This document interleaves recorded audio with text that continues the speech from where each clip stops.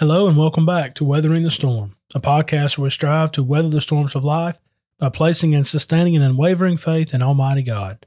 I'm your host, Drew Suttles. I thank you so much for being with me today. We are continuing our study through the book of Nehemiah. We are today in chapter 10. So if you have your Bibles, I invite you to that text as we record episode 18 of season 6 of Weathering the Storm. And our episode today is entitled Making an Oath to Walk in God's Law No Matter What. Looking forward to this study. Again, we'll be in Nehemiah chapter 10. If you'd like to open up your Bible with me. If not, I hope you'll listen and hope everything will be clear and make sense and be helpful for you. Before we dive into the text, as always, I want to say a word about the Scattered Abroad Network, of which this podcast is a part. I'm so very thankful to be on the network with a great group of guys. And if you haven't already, we ask that you will subscribe to our podcast, Scattered Abroad Network. You can find it on Apple or Spotify, anywhere you get your podcast. We ask that you'll go and check us out on Facebook, on Instagram, subscribe to our YouTube page, and also visit our website, thescatteredabroadnetwork.org. And certainly you can reach out to us at thescatteredabroadnetwork@gmail.com. We'd love to hear from you. And we just thank you so much for listening week in and week out. We hope that the content that is being shared and being presented has been helpful and will be helpful for you. And as the host of this podcast, I hope and pray that this episode, that this season, that this show will help you to weather the storms of life and have a stronger faith in God. We have successfully gone through 9 chapters of this book, the book of Nehemiah. And so we come into chapter 10 as we read about a covenant being sealed. And here we think about this idea of a covenant. You're making your mind up that you're going to change your ways and you're going to hold fast to what you're saying. You're going to be a man of your word. That's the idea behind this. And so in Nehemiah chapter 10, after the people are recognizing that the God of heaven is with them and that he has been faithful to them, they say, okay, we want to be faithful to him. We don't want to make the mistake that our fathers made before us. We don't want to go back into captivity for 70 years. Let's do the right thing. Let's come together. Let's join in from top to bottom, and let's be right with God. And of course, that's what it takes, and that's a great example for us today. And so, when you dive into chapter 10, you read about those who placed their seal on the document. And the first name you read, of course, is Nehemiah, the governor. And there are others who, verses 2 through 8 mentions that they were priests. Verse 9, we read about the Levites. Verse 10, the brethren of the Levites. And then in verse 14, the leaders of the people. And so again, from top to bottom, you have people making this oath. We're going to do what God says to do. I don't know about you, but when I pray for the United States of America, that is my prayer. That from top to bottom, that the leaders at every level will submit to God and do what he says to do. I hope that you'll join me in that prayer because the Bible teaches us to do that. 1 Timothy 2, 1 through 4, to pray for kings and all those who are in authority, that we may live a quiet and peaceable life, that the gospel can have free course, for his, God desires all men to come into the knowledge of the truth. So we should be praying for our president, praying for the Supreme Court, praying for the governors at the local level, the state level, and the mayors, and everybody who makes decisions, that their decisions will be in harmony with God's will. That's certainly a prayer, again, that I try to pray often, and I hope you'll do the same. And that's what we're reading here in Nehemiah chapter 10. The people have come back home. The wall has been rebuilt. Their spiritual walls are being rebuilt. They're getting stronger, and they're growing in their faith. And now they want to make sure that everybody's on the same page. We want to walk in God's law. They're making their mind up that from this point forward, they're going to do what God wants them to do. So with those thoughts in mind, let's look at some verses together, specifically beginning in verse 28, kind of working our way through the end of the chapter. But I want to highlight a few thoughts here and then make the application for us.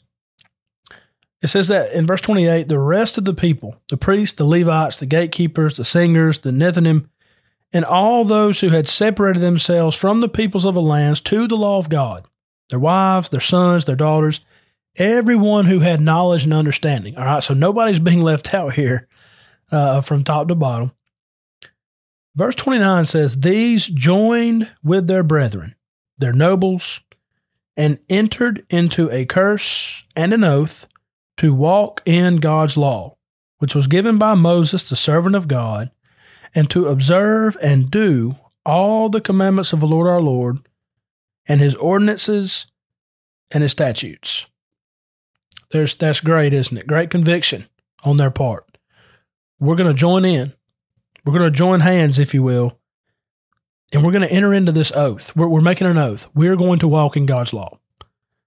You know, it reminds us of what God said to Joshua. You know, I want you to walk in my law. I want you to be bold and be courageous, be strong. Don't go to the right, don't go to the left, but you understand the law and you stay firm to it. And when he did that, of course, he was successful. Well, that's really what's going on here.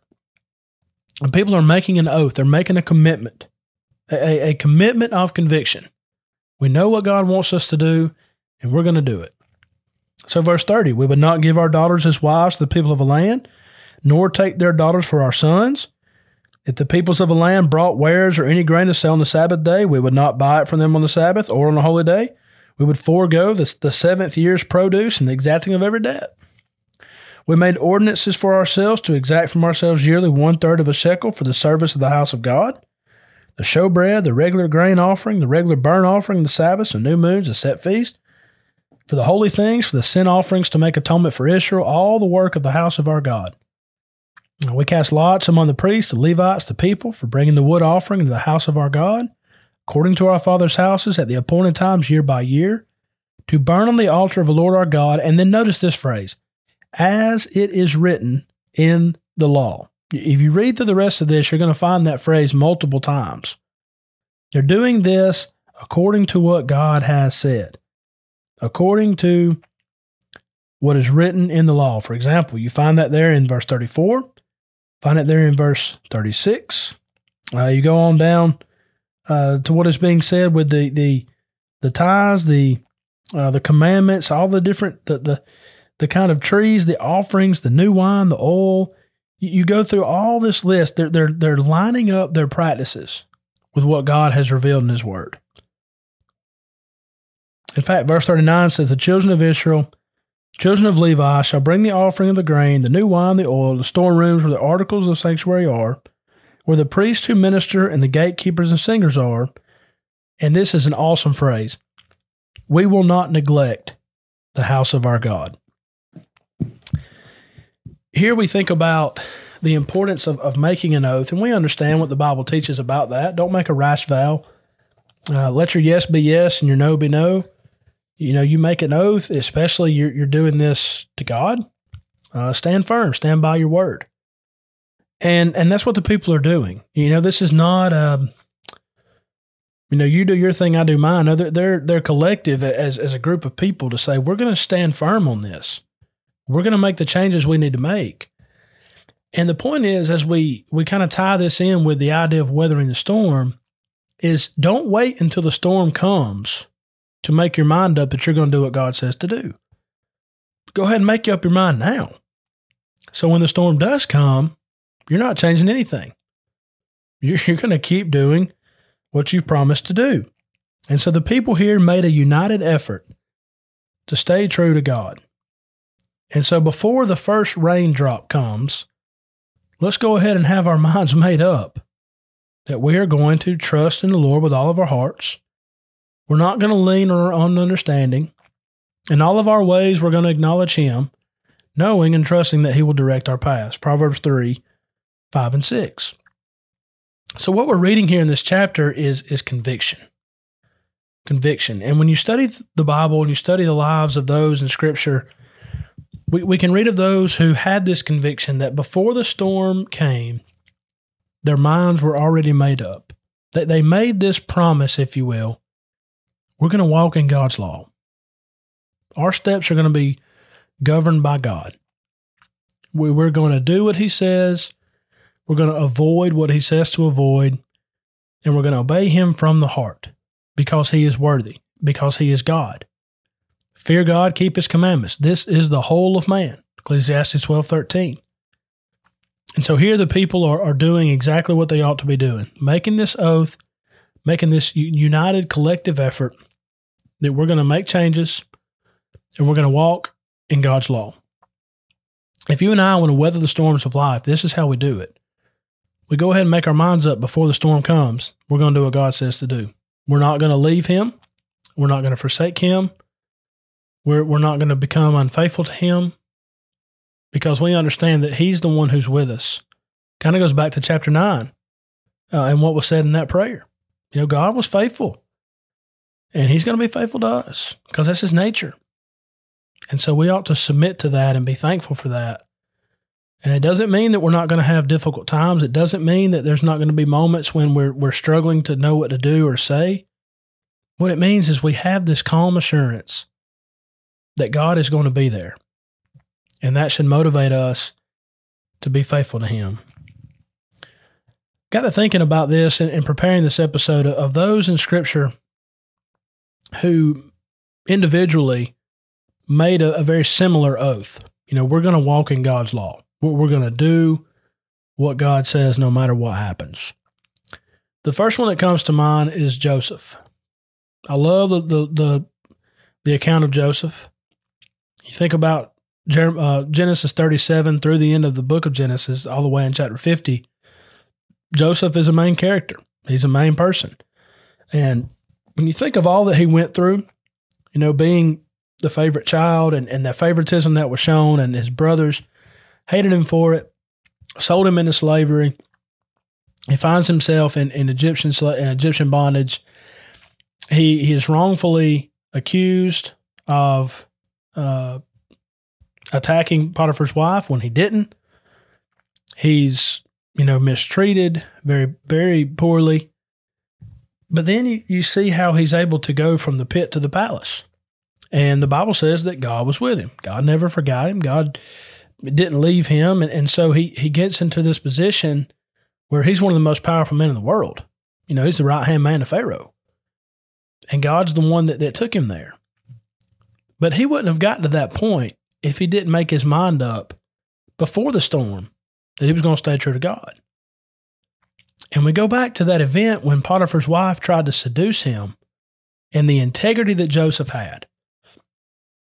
He said, how can I do this and sin against God? That's conviction, isn't it? That's integrity. And you and I, as we go through storms, we should ask the same question. I'm going through a trial. It'd be so easy for me right now just to go pick up the bottle. It'd be so easy for me right now as I'm struggling with this to go ahead and watch that program I know I shouldn't watch.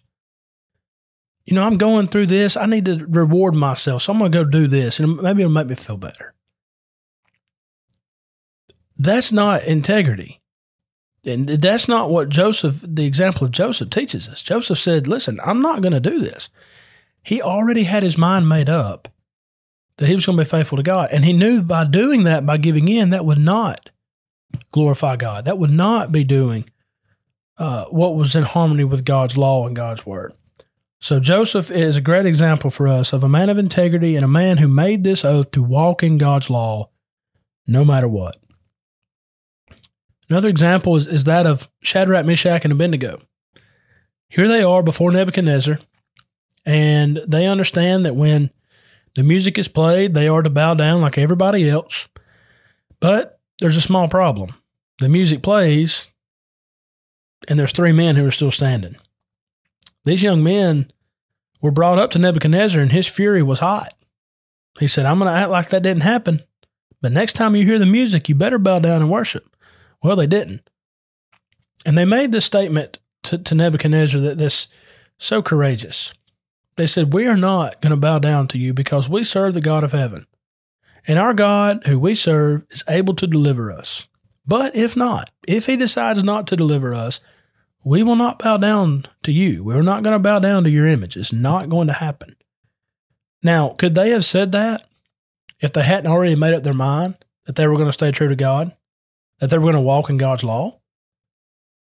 Have no other gods before me? Well, if they bowed down, would they not be doing that? Of course they would. So they said, we're not doing it. That's the kind of conviction that the people here in Nehemiah chapter 10 are having, and that's the conviction that we need when the storms of life come our way. We're going to walk in God's law. We're going to live in harmony, and we're going to be faithful to what God has said to do. Another example is that of Daniel. Daniel was told, okay, you pray to the God of heaven like you are, and we're going to throw you in the lion's den. And the law of the Medes and Persians, it can't be changed, so be careful. What I love about that is the Bible says that Daniel knew the decree. He knew what was going to happen. But it was his custom. It was his practice to pray 3 times unto God. So he goes home and he opens up his windows and he prays. That's conviction, isn't it? That's making an oath to walk in God's law. Now, was he facing a storm? Yeah, you could say that. He's facing a den of hungry lions. But his conviction was there. He had already made this oath, made this promise. I'm going to walk in harmony with God's law no matter what happens. And then, of course, the most powerful example that we have is that of Jesus. Jesus was a man of great conviction. Jesus was a man who always did what pleased his Father, according to John 8:29. He made his mind up, didn't he? I'm going to walk in God's law. I'm going to show the world what it looks like to live in harmony with the will of God. And he did, perfectly. No sin, no guile in his mouth, separate from sinners, holy and harmless, Hebrews 7:26. And he blazed the trail for us of what it means to make your mind up and to have that conviction, to stay true to God. When Jesus was in the garden, and he's praying, and sweat drops of blood are coming from his head. Matthew's account says he asked 3 times for God to remove this cup. If there's any other way that I can do this, please let me do that. But then you remember the statement that Jesus made. Nevertheless, not my will, but your will be done. Friends, that is making an oath to walk in God's law no matter what. Even in the face and in the shadow of the cross, Jesus said, your will be done. There is no greater example than that. There's nothing more powerful than the resolve that our Lord had when he went to the cross of Calvary. Making an oath to walk in God's law. That's what we're reading about here in Nehemiah chapter 10. And that's what can help us as we weather the storms of life. Don't wait until the storm comes and then say, well, I guess I'll turn to God now. No. Already be turning to God. Already be close to God. Draw near unto him, and he'll draw near unto you. James 4:7-8. That's the point. Stay close to him. When the storm comes and when the trials come, don't wait till then to make your mind up. Go ahead and make it up now.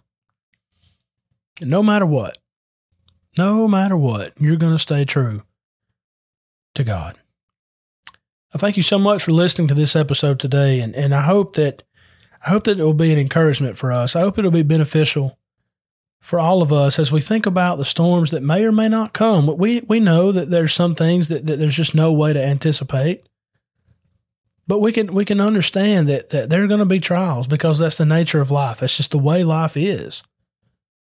Let's go ahead and make up our minds now. Let's go ahead and set our hearts on the fact that whatever happens, whatever the doctor has to say, whatever the person has to say that's standing on your doorstep, whatever bad news comes, what happens with your family members, friends, relatives, coworkers, whatever trial, whatever storm may come, let's make up our minds now. We're going to walk in God's law. We're going to be faithful to him, and we're going to trust in him all the way. Again, I thank you for listening. Hope and pray that this will help you in your walk with the Lord as you weather the storms of life. May God bless you. Thank you so much for listening to this episode on the Scattered Abroad Network. We are grateful for your continued support as well as your continued prayers. If you would like to find out more about our network, please visit our website at scatteredabroad.org. We look forward to studying with you again soon. May God bless you.